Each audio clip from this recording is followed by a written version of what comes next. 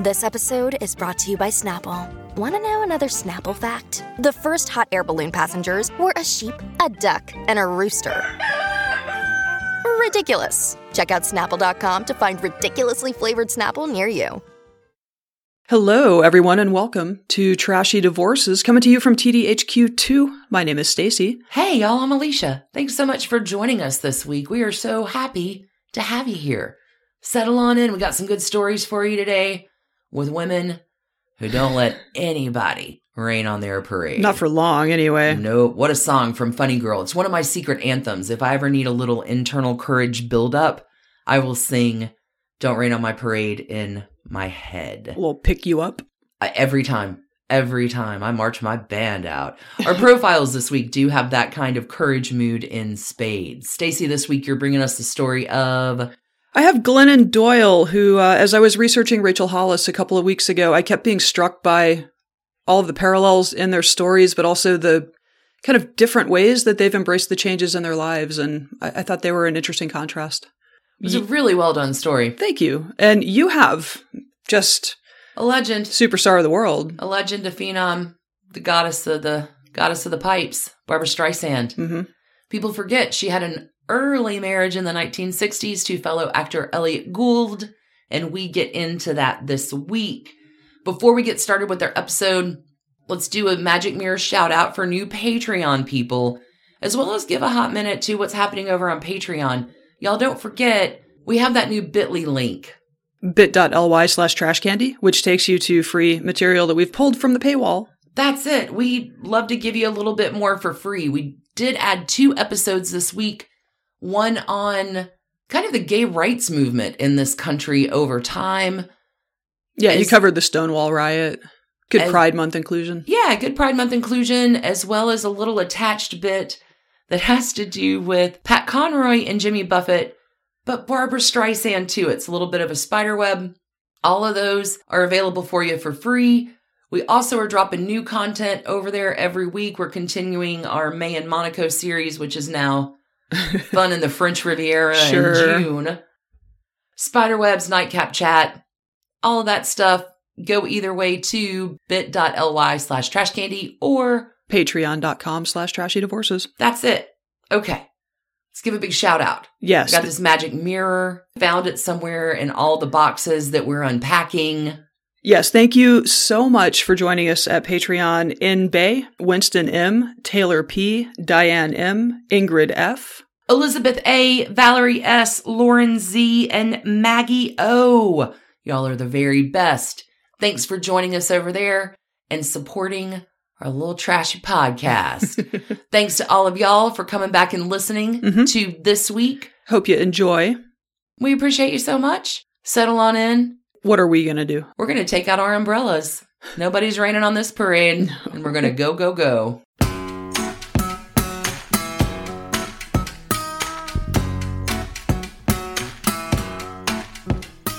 Stacy, this week you got a slightly different slant based on the Rachel Hollis story?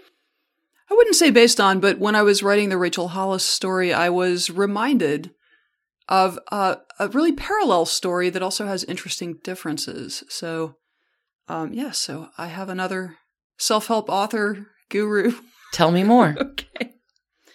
All right, so a couple of weeks ago, I covered Rachel Hollis, whose out-of-the-blue divorce in 2020 and intemperate online outbursts in 2021 have blown a hole in the wholesome, helpful, you-can-do-it-too image that she has spent years cultivating. So this week, I want to talk about another influencer and author whose marriage also blew up at a spectacularly terrible moment in her career, and whose subsequent life direction definitely imperiled the maintenance of the audience she had spent years cultivating. Talking about Glennon Doyle. Love it. She's amazing. Yep. Her latest book, 2020's Untamed, is a #1 New York Times best-selling memoir. That is not the book, however, that put her squarely in the middle of a career and life crisis. That book, the jumping-off point between her old life and the life she chose to embrace instead of run from, was called Love Warrior, and it documented in painstaking detail the long road she and husband Craig Melton had travailed in rebuilding their marriage after he disclosed infidelity.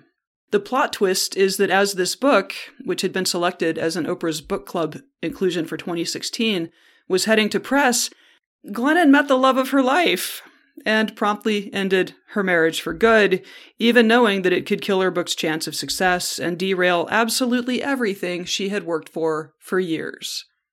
Parallels. Let's get into this, which, to be fair, is sort of Glennon Doyle's thing as a writer and speaker. Glennon was born March 20, 1976, which makes her a Pisces, but more specifically, the Pisces-Aries cusp, known as the cusp of rebirth. Everyone say, with Alicia. It's so good. I have a cusp or two in my story. Great. She was born in Northern Virginia. She was raised in a close-knit Catholic family. There were siblings, 2 loving parents, an intact marriage. At age 10, having been tagged as a beautiful child and wrestling with a conflict she couldn't possibly have understood between being herself and being a, quote, good girl, she developed bulimia, which would be a coping mechanism for pain and internal conflict management for like the next decade and a half of her life. Yeah. This would land her in a psychiatric hospital for a bit of her senior year of high school, a place where she first experienced an ethos of not pretending to be okay. It was liberating, but... It certainly is. But come on, who at 17 or whatever can get away with not pretending amongst the throngs of other 17-year-olds and amidst the looming transition of college and early adulthood? There's just no way. Fair point. So this stint perhaps gave her some puzzle pieces to an as-yet incomplete picture, but it did not solve her internal conflicts. Later, a little bit older, she discovered alcohol. And after graduating from college and going to work as a 3rd-grade teacher in Virginia, her drinking expanded into a daily blackout drunk thing. No. She was still living with bulimia, too. There were also drugs. When she was about 25, she bumped into an old high school classmate, Craig Melton. He'd been a star soccer player and was model handsome, so one thing led to another. And just 4 months into the relationship that neither one of them considered particularly serious, she found herself needing an abortion, which she had. This led to further spiraling, including several arrests. Her father, years later, would tell a journalist at one of her book events, "Honestly, we're just happy she's not in jail." Thanks, Dad. You must be so proud of her, for not being in prison right now. And yet, on Mother's Day in 2002, deep in the mire of all of these addictions, all of these just, unhealthy coping mechanisms, she discovered she was pregnant again. Wow. Yeah, this is how she wrote about this moment in 2016's Love Warrior. "I am a drunk. I am a bulimic. I cannot love a child because all I do is hurt the people I love. I cannot teach someone else how to live because I am only half alive. There is no one on earth, including me, who'd consider me worthy of motherhood. And yet, as I stare at the little blue cross, it is impossible for me to deny. I decide to believe in a God who believes in a girl like me." Wow. I love that. I'm all. Oh, Glennon. Okay. So if you haven't read any Glennon Doyle books or interviews or listened to any of her billion appearances on podcasts or Oprah or, this is very typical of her style. She started attending meetings that day to get sober.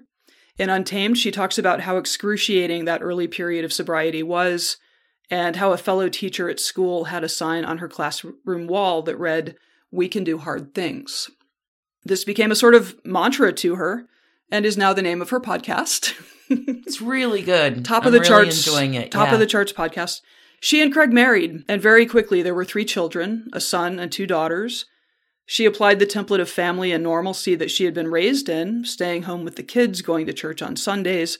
But she found that being an at-home mom made it hard to get to meetings. So, again, this is where she had rediscovered this same ethos from the mental hospital of, you don't have to pretend to be okay. Right. And you have worth. So, cut off from that space, she began her writing career in the form of emailing essays to her friends. Really? Uh-huh. So also there was this quiz on Facebook. She talks about this quite a bit, where her friends were answering, one of those listicles, 25 things about yourself or whatever. So in an interview with Best Self magazine in 2017 with writer Kristen Noel, she said, There was this thing on Facebook. People were just listing things about themselves. I thought, oh, I could do that. Easy. So I sat down and pounded out a list that was like my truthiest truth. I was talking about alcoholism and bulimia and all of it. Anyway, it turned out everyone else was doing it on a little bit lighter scale. I remember my number 6 was, I'm a recovering food and alcohol addict, but I still find myself missing booze in the same twisted way we can miss those who repeatedly beat us and leave us for dead. This is true, she continues, but my friend Lisa's number 6 was, my favorite snack food is hummus. Yeah, it's terrible.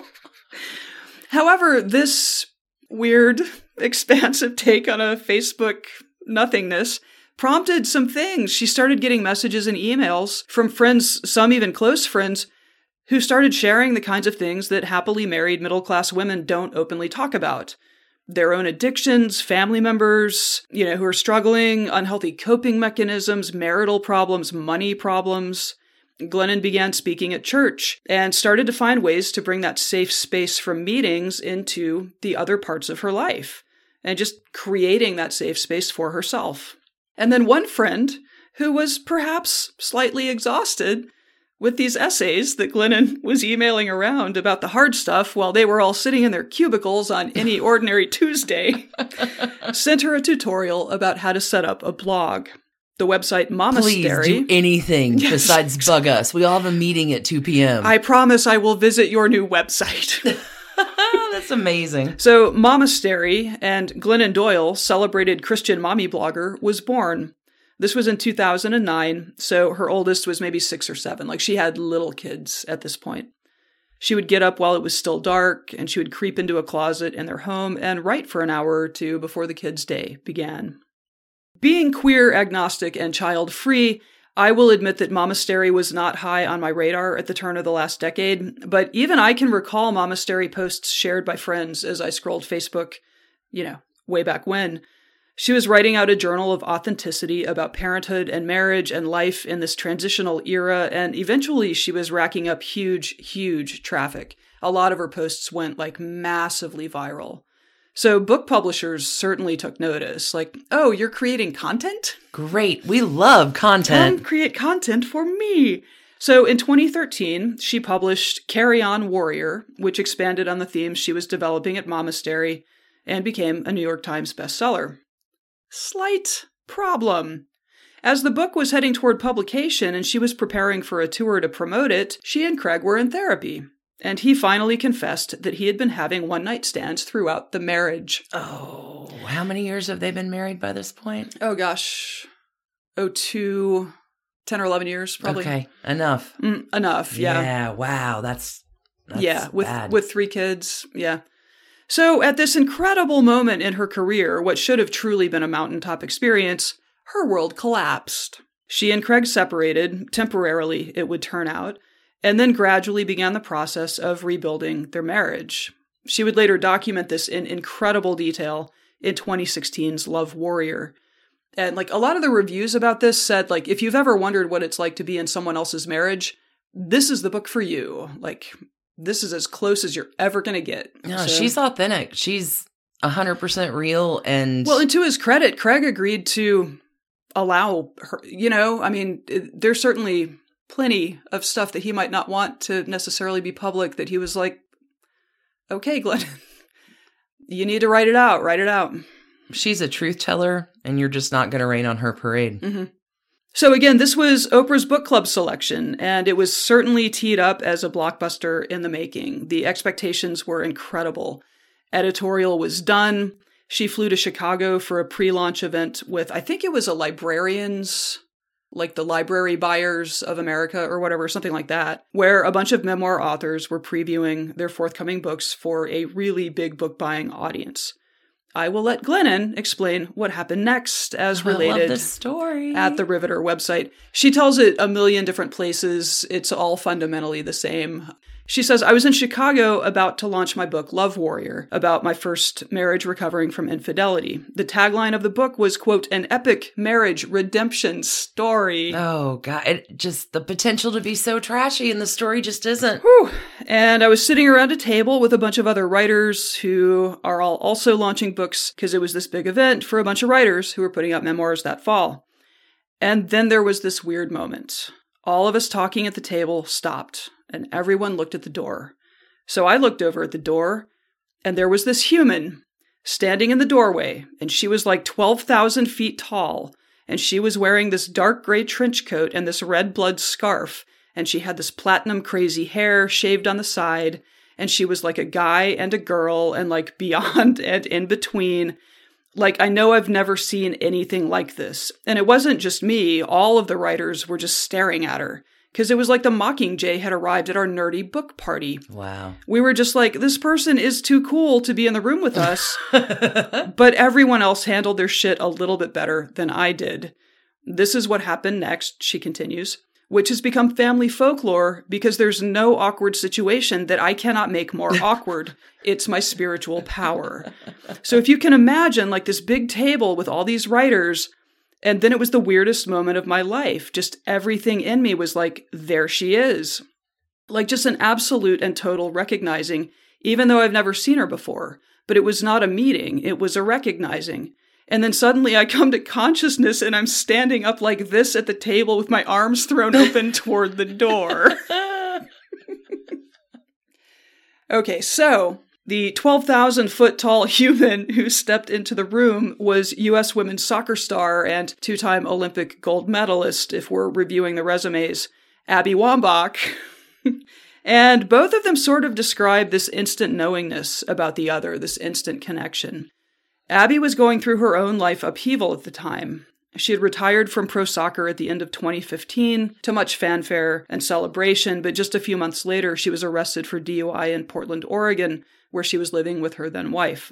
I think a DUI serves as a wake-up call for a lot of people, and Abby was no different. She pleaded guilty to the charges, accepted responsibility and apologized, and began her own path to sobriety after years of over-reliance on alcohol and prescription drugs. Part of this process involved separation from her then-wife, fellow soccer player, and former teammate Sarah Huffman, whom she had married in 2013. Abby told the Associated Press in 2016, "That night getting arrested was one of the best things that has ever happened to me, because if I don't get so publicly shamed and publicly humiliated, I don't think I wake up. I think I was asleep for a lot of years, asleep to the pleas from my family and friends and even myself to get help. So that night, I was humiliated enough to wake up." I guess, can you imagine a more fortuitous experience than bumping into Glennon Doyle at this specific juncture on your life journey?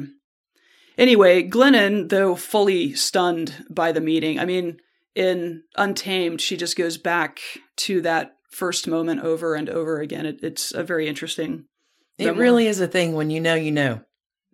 We've had this moment. Yeah. So Glennon was, stunned, but she was also sensitive to the complexity of Abby's life at the moment. So she had her assistant reach out to Abby's assistant to see if they could begin corresponding. They did, and a love story was born. Aww. But again, slight problem. Complications. Glennon and Craig are still together, and Love Warrior is slated for a September release date. Yeah. This is May. Wow. Tick-tock, tick-tock. And everything is suddenly happening at light speed.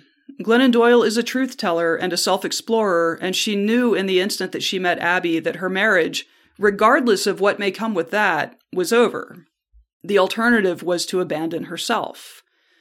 So look at all these off-brand options Glennon had. Option 1, Christian mommy blogger and love warrior who repaired her marriage after her husband's infidelity, bailing on the marriage for a woman. This is likely not a way that Glennon Doyle would describe the situation, by the way, but it probably is, what people outside could. Option 2, professional truth teller and public revelator Glennon Doyle denies to and for herself a deep truth that she has discovered and stays in what now can only be a pretend marriage and lives a lie, perhaps for the rest of her life. Yeah, she's not going to do that. So her book would be successful and her career could continue with minimal fuss. You know what she chose. She explained everything to Craig, who by now had spent years and years in therapy with her. These two had gotten to know each other at a depth that I think most couples probably never get to. They just had been doing this work for years. No one is thrilled to learn that their marriage is ending, of course, and I'm sure the heroic levels of work that had gone into preserving the Melton marriage made it an even tougher sort of pill to swallow. Yeah. But Glennon told him everything, and he responded in about the least trashy way possible. Thanks, Craig. He told her that she had showed him grace when he confessed his infidelity, and that he would now do the same. Wow. That's stand-up. Mm-hmm. For sure. She also, after consultations with her team, announced the breakup to the world 3 weeks before Love Warrior was released. Some truth-telling. There was a lot of pressure to hold off on that. After all, how do you release a book about redeeming your marriage when you've left it? Surprise! By the time. Yeah. Yeah. Glennon says, you'll love this. Glennon says, my dear friend Liz Gilbert helped me with this because I had shared this story so publicly and because my marriage was such a part of my work. I knew that I owed the truth about that in real time to my people. So I announced our separation 3 weeks before the release of Love Warrior, and everyone was telling me, oh, this is going to ruin the book. Like, how could it not, you know? But it didn't. It didn't. It didn't. Love Warrior was a smash hit that went to #1 on the New York Times bestseller list. She elliptically notes in Untamed that not all of her and Craig's interactions around the divorce were as copacetic as that initial conversation. How could they be? But the story that has emerged in the aftermath is a blended beauty of a family. Craig, again a soccer player, plays on an adult league with Abby. No. Mm-hmm. Yeah. He expressly gave the children permission to love Abby, of which Abby told the New York Times, it's probably the most selfless act of grace or love I've ever experienced. Craig lives nearby in Florida for easy co-parenting, and now that Glennon and Abby are moving to California, because I think Abby's part of the ownership group of the LA women's soccer team. Oh, okay. He's going to move with them. Like, he'll live close by, raise his kids, wow. Co-parent, yeah. Glennon and Abby did not announce their relationship right away, but by November 2016, they made it Facebook official. Which, again, I mean, she started out as a Christian mommy blogger. The opportunity for her career to just implode was all over the place, but it didn't. Nope. It didn't. I mean, it grew her career. It's a remarkable... It's the power of authenticity. It is the power of authenticity. They were married the following May, 2017, after knowing each other for a year. I get it. They have a delightful and goofy Instagram presence that has turned them into couples goals for a great many people, and which reaffirms my deeply held notion that the secret to a great marriage is to find your partner in crime, marry them, and then keep criming. That's it. One brief thing to ponder, given Glennon's history of life eruptions that time themselves to her book releases, Untamed, her most recent memoir, dropped on March 10th of 2020. Bless her heart. Bless her heart. Cusp of rebirth, you say. Ooh. Yeah. Glennon, maybe just go back to blogging. I hate to just... No, she's so good. Well, she's great. Listen, by all rights, this should be the trashiest freaking story we've ever covered. Really should. There's addiction. There are eating disorders. There are arrests. There's an unplanned pregnancy. There's infidelity. There's writing what amounts to a tell-all about the infidelity and how to get past it. And finally, you have a wife leaving her husband for another woman, and yet it's not trashy. Glennon talks about how shame leads to keeping secrets. And it's very clearly the secret keeping that takes a thing that could be revelatory and makes it trashy instead. That's it. So 0 trash cans for Glennon and Craig. Nice. Yeah, their sincerity and their sincere work at being what Glennon calls healing partners make what they've been through together honest and even admirable. Thanks for breaking our podcast concept, Glennon. We can do hard things. I'm going to finish with something Glennon said about the Technicolor experience of falling in love with Abby and sharing that news with the people in her life and the range of reactions that they had. But I think the sentiment really applies much more broadly. She says, I come from all kinds of backgrounds that would tell me this wasn't right or good or true, but I had already learned not to trust those voices. So it was just another step where I said, okay, world, bless your hearts. You go ahead. You do your world thing. You freak out and fret just as much as you need to. And I'm going to keep doing my thing. So when you're ready, just come back. And that is Glennon Doyle. That is the non-trashy, deeply authentic, sincere and heartfelt story of Glennon Doyle. That's my favorite story you've ever told on Trashy Divorces. That was amazing. The 2 marriages. That was awesome. Of Glenn and Doyle. Thank you. You're very welcome. I am touched. I need to go have a bless my heart little Kleenex moment. Aw. That was really well done. Thanks. Yeah, I mean, like Abby's Instagram is like legit silly. They are so silly together, and it's lovely to see. What was that? Find your partner in crime, marry them, keep criming. Yep. That's it. Yep. Let's take a break. We're going to come back with some more no raining on a parade. Yeah, with the legend. We've broken the podcast this week. Done and done. See you on the flip. There's never a wrong time to take a look at the things that are keeping you from living your best life. And if now is your moment, we recommend BetterHelp. BetterHelp is confidential, convenient, and safe professional counseling with your own licensed therapist. BetterHelp's quick questionnaire matches you with a counselor in under 24 hours, and you can message your counselor at any time, even between scheduled phone or video sessions. And if you're not clicking, that's fine. It is free to change counselors. BetterHelp is available worldwide. They offer specialized expertise that may not be available locally where you live. It's more affordable than traditional counseling. Financial aid is available as well. It has just never been easier to find a licensed professional counselor.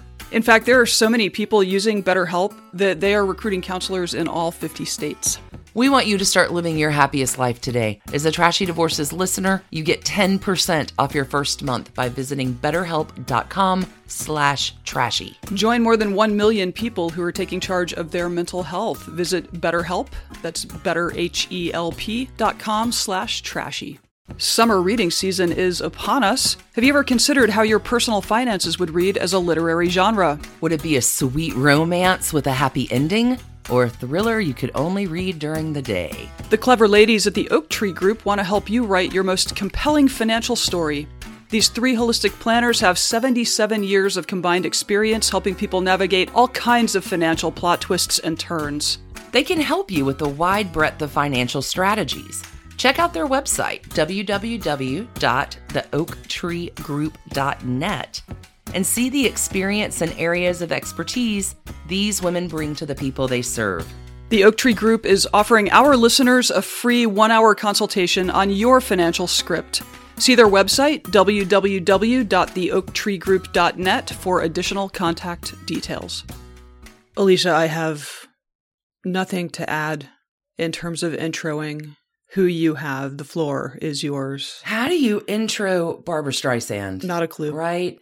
If trashy can be defined around here as living your best life and letting no one rain on your parade, Barbra Streisand is the epitome of trashy.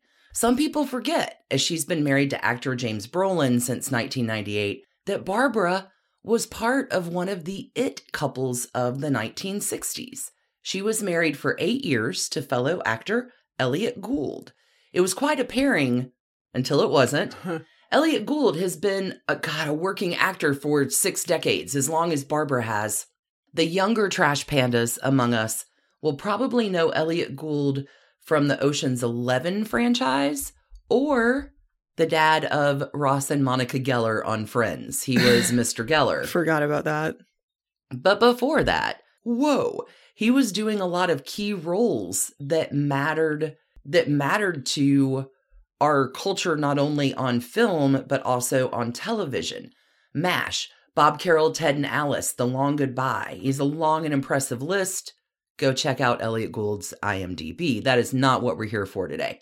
The other half of this couple, Barbra, talented in ways that no one has ever seen before. She's done it all.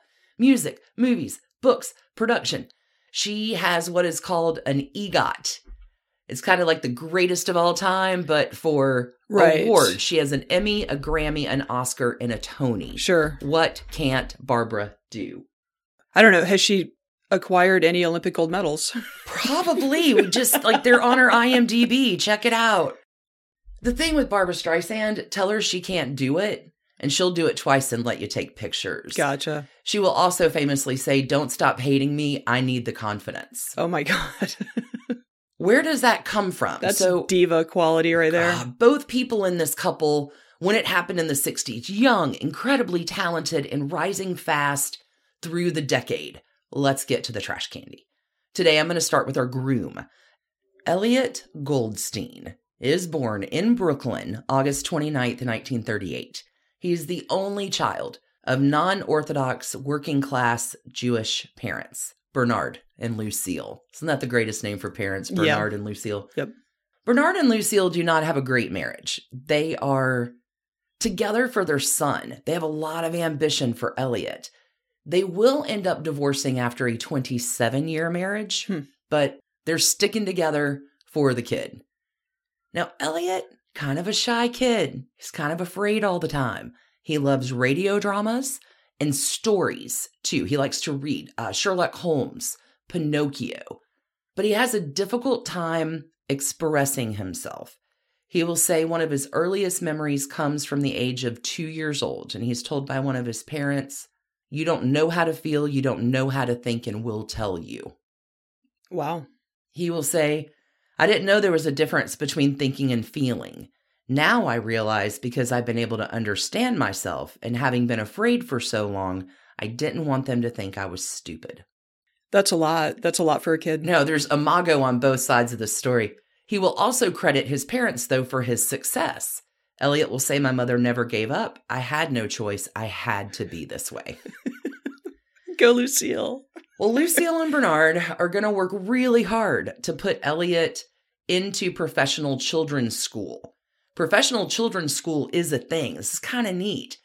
Professional Children's School was founded in 1914 in New York City to provide an education to working or aspiring child actors. Grades 6 through 12, they average about 200 kids. This gets him a little bit of respect. He's got a handy chance to do a lot of roles too. Like the alumnus of the Professional Children's School is long and impressive. Has this school gone on to be the Fame School? No. But it's different similar school. concept. Mm-hmm. Okay. Professional Children's School is where you'd go to find child extras. Like these are kids that are already in the business. They already know stage left, stage right, but they're getting their education while they are working child actors. It started out of vaudeville because like you need, like, sure. That's great that your kids are in the act with you, but like we need to teach them how to read. Sure. Fair. Okay. I guess this is a good move on Bernard and Lucille's part here, because performing is going to bring Elliott out of his shy and fearful shell. Yep. Elliott's going to have a dance teacher who he will credit for getting through to him. So at the age of 12, this dance teacher will not Elliott cry. Will not let Elliott cry? There's no baby coddling, and it works. Like, stand up and cry. You're not allowed to. We're not doing this here. And it works. Because by 1957, at the age of 19, Elliott is making his Broadway debut at the Alvin Theater in Rumpel. Wow. Amazing. Mm-hmm. Like a lot of characters in our Trashy Divorces cast of characters, the theater is the place where Elliott feels like he belongs. So 1961, big things happening.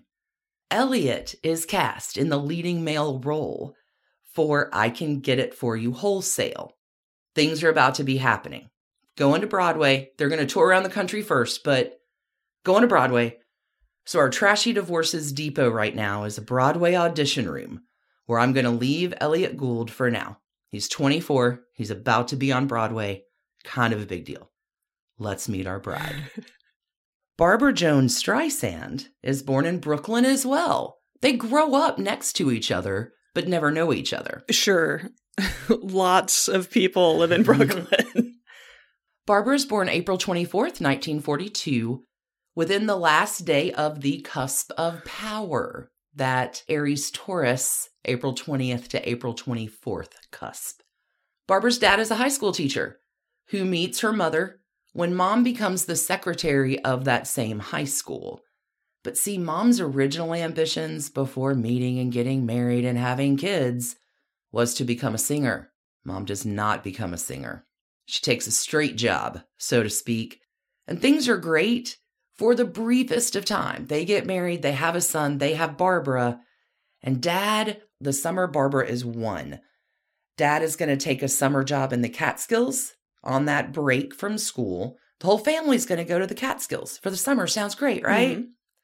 until Dad dies suddenly of an epileptic seizure at the age of 35. Oh my God. In the summer of 1943. How tragic. Barbara's a year and a half old. God. Not even. This is going to spin Barbara and her older brother and her mom pretty much into poverty. Times are hard for the struggling family. Mom is working to just feed the children. There's not a lot of time for affection or nurturing or love. Times are tough. Bring this up. There's a great article I found from, check our resources on trashydivorces.com. I pulled from a lot of different places for this, but I found this so poignant. Barbara will say, growing up, we never had a couch until I was 8 years old. We only lived with a dining room and an old radio. My grandfather and grandmother, after my father died, we had to move in with them. I guess the dining room became their bedroom, and the other bedroom was for me, my mom, and my brother. Wow. So tough times. Mm-hmm. And Barbara's mother, unlike Elliott's parents, does not encourage the child's talent. And holy cat, she's talented. She sings as soon as she can open her mouth. She's always singing. She's known as the girl on the block with a good voice. She'll go into hallways and practice hearing herself sing. She's 4 years old. Right. I'm going to sing in this hallway so I can hear the echo. Right. Get the acoustics. Yeah. One fated day, Barbara will perform at a PTA assembly at her local PS, whatever number it is. And everyone in the whole damn place is floored by this tiny kid with this big voice. They hear her potential, except for Mama.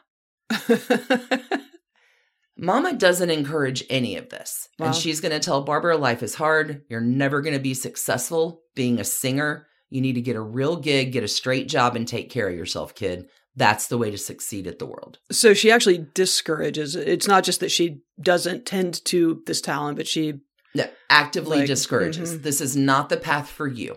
This is not, you need to grow up and be a teacher. And Barbara's like, I'm getting the hell out of Brooklyn. Watch me go. Don't rain on my parade. Wow.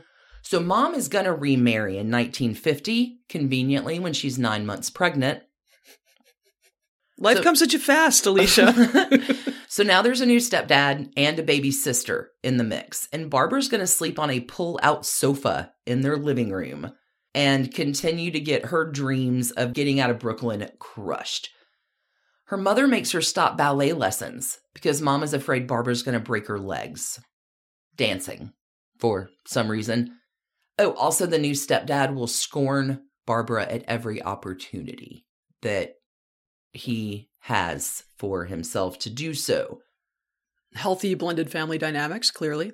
Barbara is going to sing at weddings. She's going to sing at summer camp. She'll have an audition for MGM at the age of 9. Wow.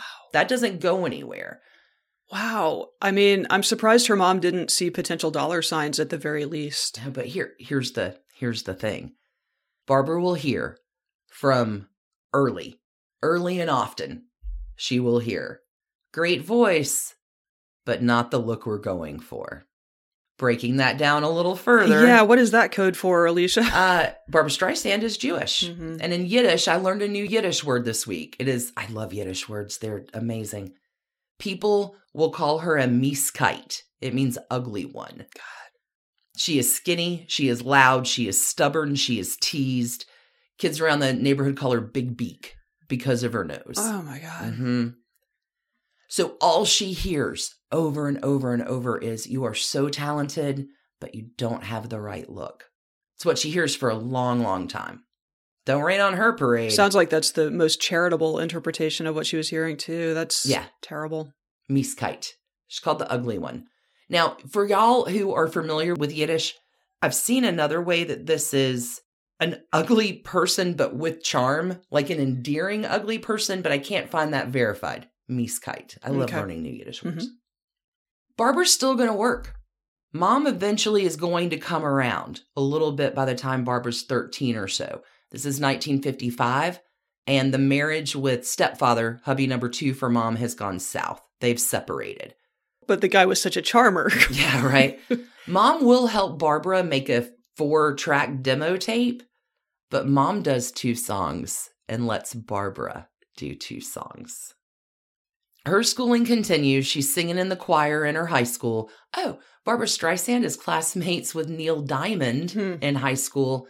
Also, friends and classmates with Bobby Fischer, world chess champion. Okay. Such a tiny spiderweb kind of world. Barbra's going to lie about her age, which gets her a gig at a summer stock apprentice thing in 1957. She's going to do everything to make that dream happen. She's hostessing at the local Chinese restaurant. Barbra Streisand graduates high school at the age of 16 in 1959 with a 93 average. Also holding down a job, working on stage, singing clubs, 93 average. Like, she's the kid who has every minute of her Rolodex planned and nothing is getting in her way. She helicopter parented herself. Yes, she did. She now is going to take a new job as a switchboard operator because she still wants to save money, but she's doing every part, every walk-on, every club performance. Like, she never stops. And soon enough, she's at a mom's house, moves in with a girlfriend, rents a railroad car with another girl. It's a railroad apartment. It's not a railroad car. Okay. I was like, what? I guess they call this in New York City. It's an apartment where the bathtub is in the kitchen. It's a railroad apartment. Okay. It's tiny. And the bathtub is in the kitchen. So you're saying the affordable housing crisis has been longstanding? Nothing new under the sun. So Barbra Streisand will start her love of collecting antiques here. She will say in this interview, she's asked this question: "You got into furniture when you were very young. I know you were trying to buy furniture when you had a walk-up apartment, antique furniture. How did you develop your eye?" She says, "I just went to antique shops, you know. I walked around 2nd Avenue and University Place and 9th Avenue, 8th Avenue. It's funny. I was on a bill at the Bonsoir with Renee Taylor, who had an antique shop on 8th Avenue. I remember I bought an antique captain's desk made of burled walnut. I bought a dentist cabinet that I used to keep upstairs in my apartment." This is the kid who grew up with nothing. I kind of get it. If you want to collect, you're going to do it as soon as, like, from a young age, as soon as you have the financial means to find pieces. I understand this, Barbra. I'm the same way. Okay, so we're almost close to getting these 2 together. So the Bonsoir that I mentioned is where Barbra Streisand will open for Phyllis Diller in the winter of 1960. Every action Barbra takes will lead to the next thing. The timelines are all there. Like, everything she does leads to the next thing, which it is non-stop work, both to financially support herself with a straight gig, as well as developing her love for what she wants to do. It's beyond singing now. She saw Diary of Anne Frank when she was like 14, and now she wants to be an actress. Acting is more of a thing than singing for her, but she's on it. She gets on TV. She's at the Bonsoir. She's appearing at the Blue Angel too. She's working her tail off, but nothing is quite breaking through. There's no overnight sensation per se. She's been at this a lot of years, but she's doing the work. That's what I need you to know. Let's get us to November 29th, 1961, when Barbra Streisand will audition for a part in Broadway's upcoming play, I Can Get It For You Wholesale. Wow, where have I heard of that? Where the newly cast leading man, Elliott Gould, is watching the final auditions. And here our trains meet up in the trashy Divorces Depot.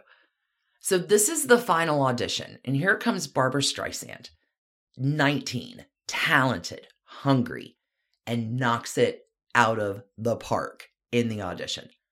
Elliott Gould says that he saw elements of himself in her, that same inhibition he had from childhood. He will say, "She presents herself the way I feel about myself." He is struck. He thinks she is a knockout. So after Barbra's last audition, all the people listening say thank you.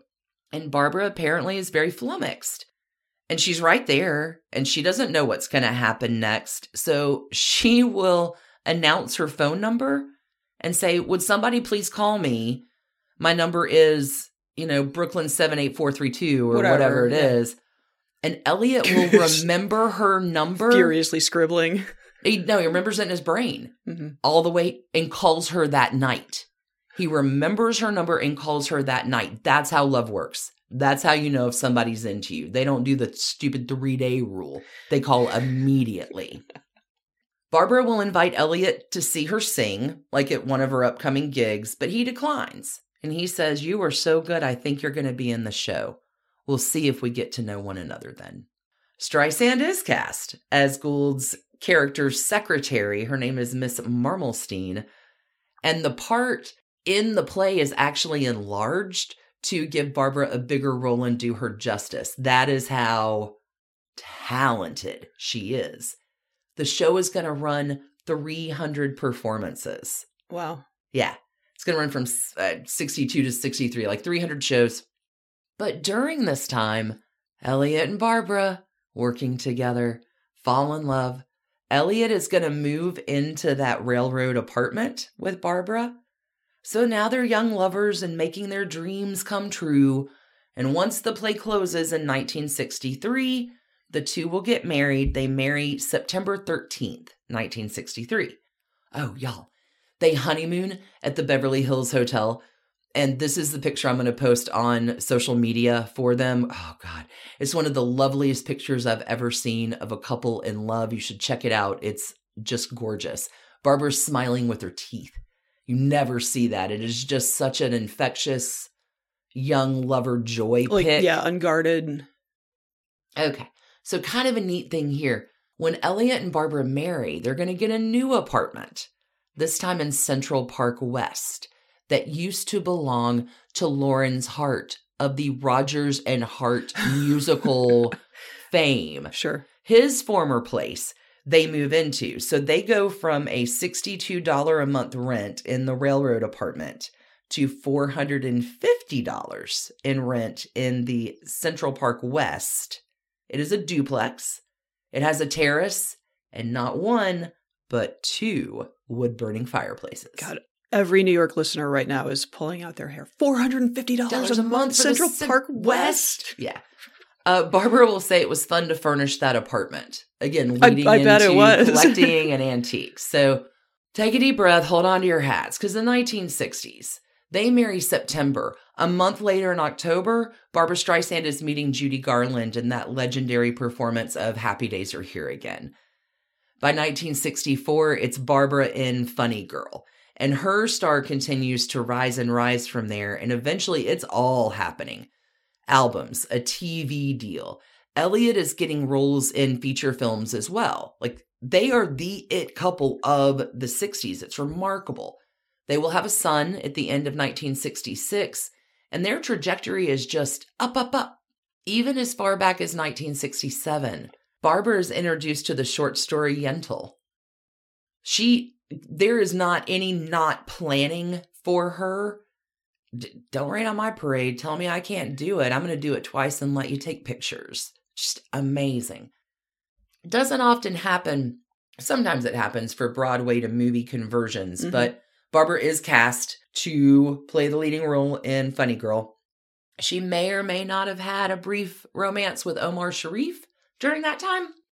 There's a lot more that happens, but we're going to get to the day the couple decides that it's just not going to work.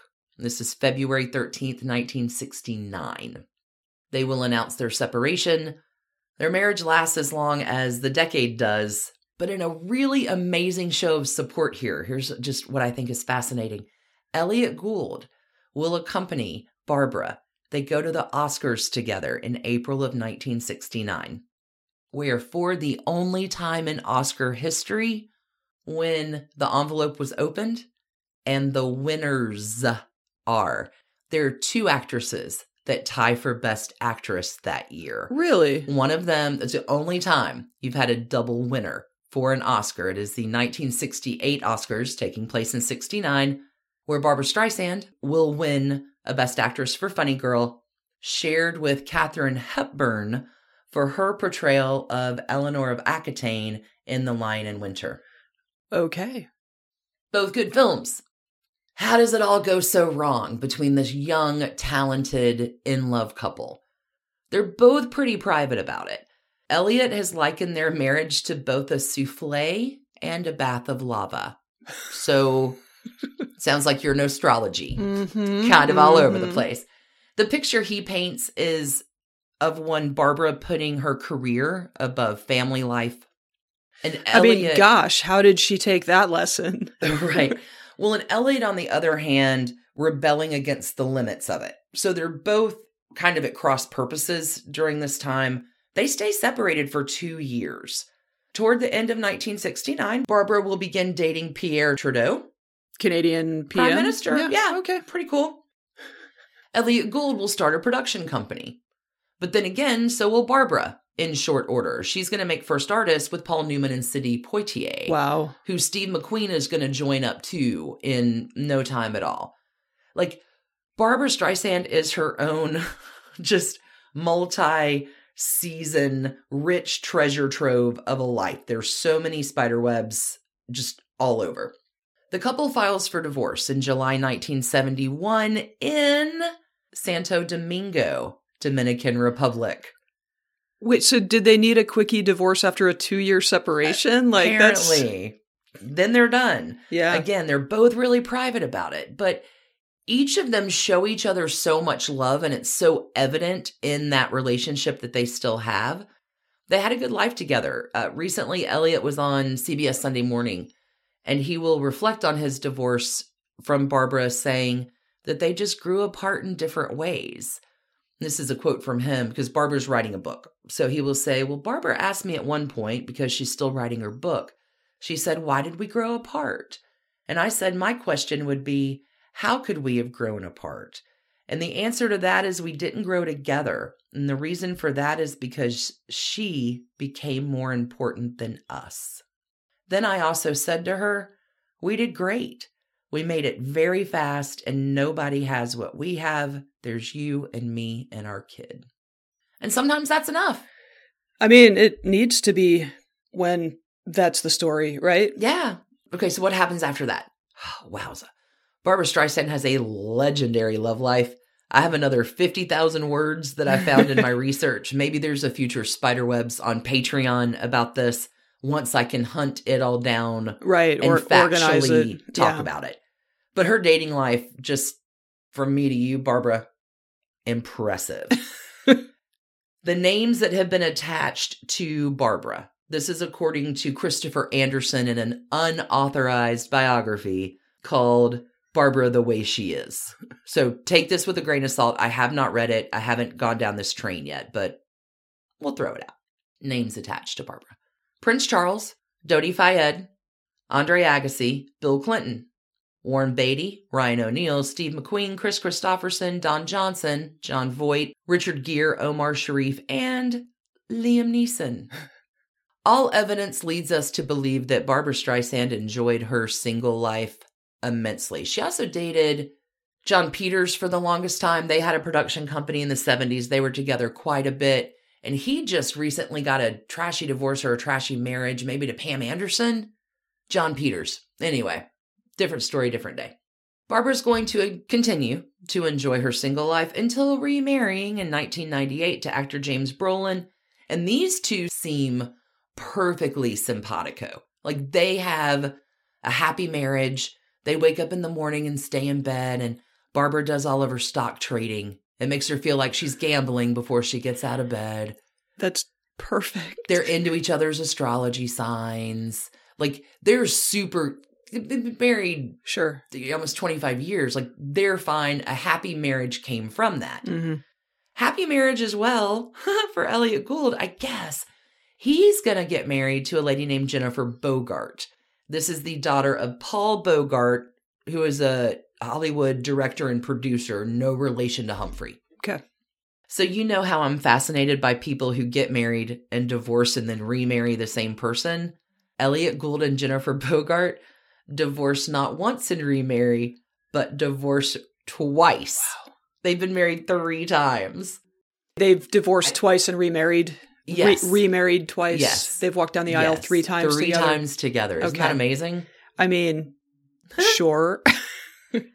Again, Barbra Streisand, Elliott Gould, kids that were young, talented, rose fast, their love fell fast. And I'm just going to say again, don't get in Barbra Streisand's way.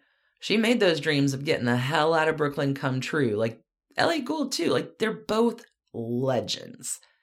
Whatever trash cans they get, I think they're all pink and strewn about the Beverly Hills Hotel. Or maybe they're in her mall basement. Let's have a word about her private mall in her basement. Explain about this. My mind was blown when I learned about this. There's nothing in my heart or soul. There's not one cell of me that has any kind of feeling about this besides mad respect. I get it. She has a lot of stuff. And she's cultivated for years a place. She has a lot of stuff. Costumes from every film she's been in and all those antiques. And what she has done in her mall basement is cultivate a place to put all of it.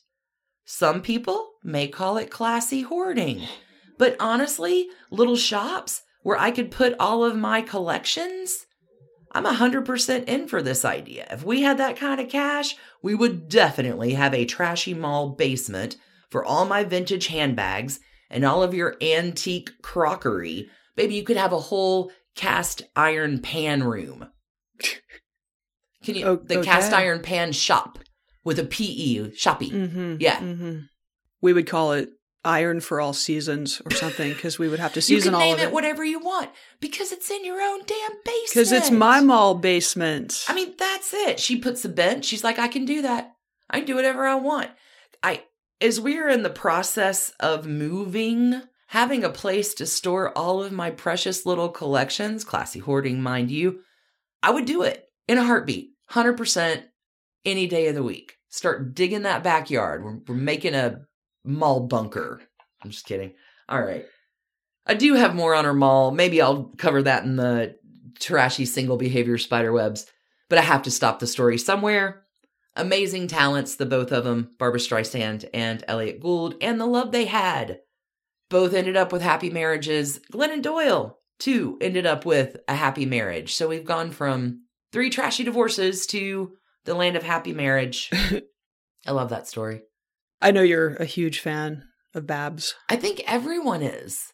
She is widely liked across all spectrums, much the way Tina Turner is, much the way Cher is. Mm-hmm. They're a few performers that young, old, black, white, gay, straight, whatever kind of divide you live on, you know her. God, Yep. Talented. So talented. As Barbra Streisand and Elliott Gould, the couple that everybody forgets, was actually married for a hot minute back in the 1960s. All right. Yeah. Wow. So is that it for us for yet another week here at TDHQ2? I think it is. First Sunday episode we recorded in TDHQ2. We're still working out the sound. Yeah, we appreciate you hanging in as we... Oh, gosh, so much. As we tunnel through echoes.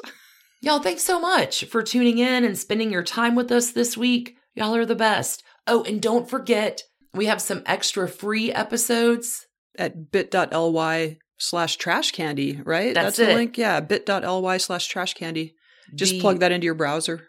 Queer versus the Establishment is on there, as well as the Barbra Streisand tie-in with Pat Conroy and Jimmy Buffett. You're going to have some Henry VIII stuff up, a thing about Hever Castle as well. Be sure to get those while you still can, because they do rotate out. And if you need more trash candy in the meantime, you can always find us at patreon.com/trashydivorces. Lots of ways to support us over there for early ad-free eps or bonus content through the week.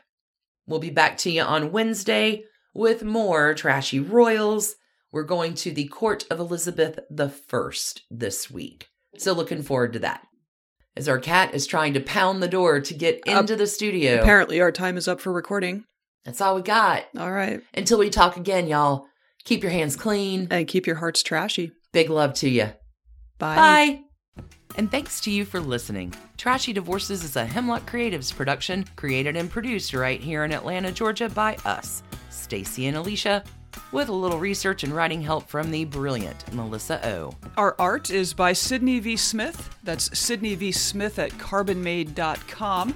And our music is used with permission of Ratsy. Check her out at Ratsy's store on Instagram, and definitely drop into Ratsy's store anytime you're in Oberlin, Ohio. You can contact us at trashydivorces@gmail.com or find us on the World Wide Web at trashydivorces.com. If you need more trash candy in your life, our Patreon community includes some of the very best humans around and thousands of hours of bonus content at every level of support. Join the fun at patreon.com/trashydivorces. Interested in some Trashy Divorces swag? Check out our merch shop and Trash Panda Enthusiasm Society at bit.ly/trashygear. Want to advertise with us? Reach out to sales@advertisecast.com for more information. And last but not least, come play with us on social media. I keep most of our Trashy Divorces Instagram hopping. Stacy and I share it up over on Facebook, including our Trashy Divorces podcast discussion group. Come join us over there, and thanks again, everybody, for listening. Keep it trashy, y'all.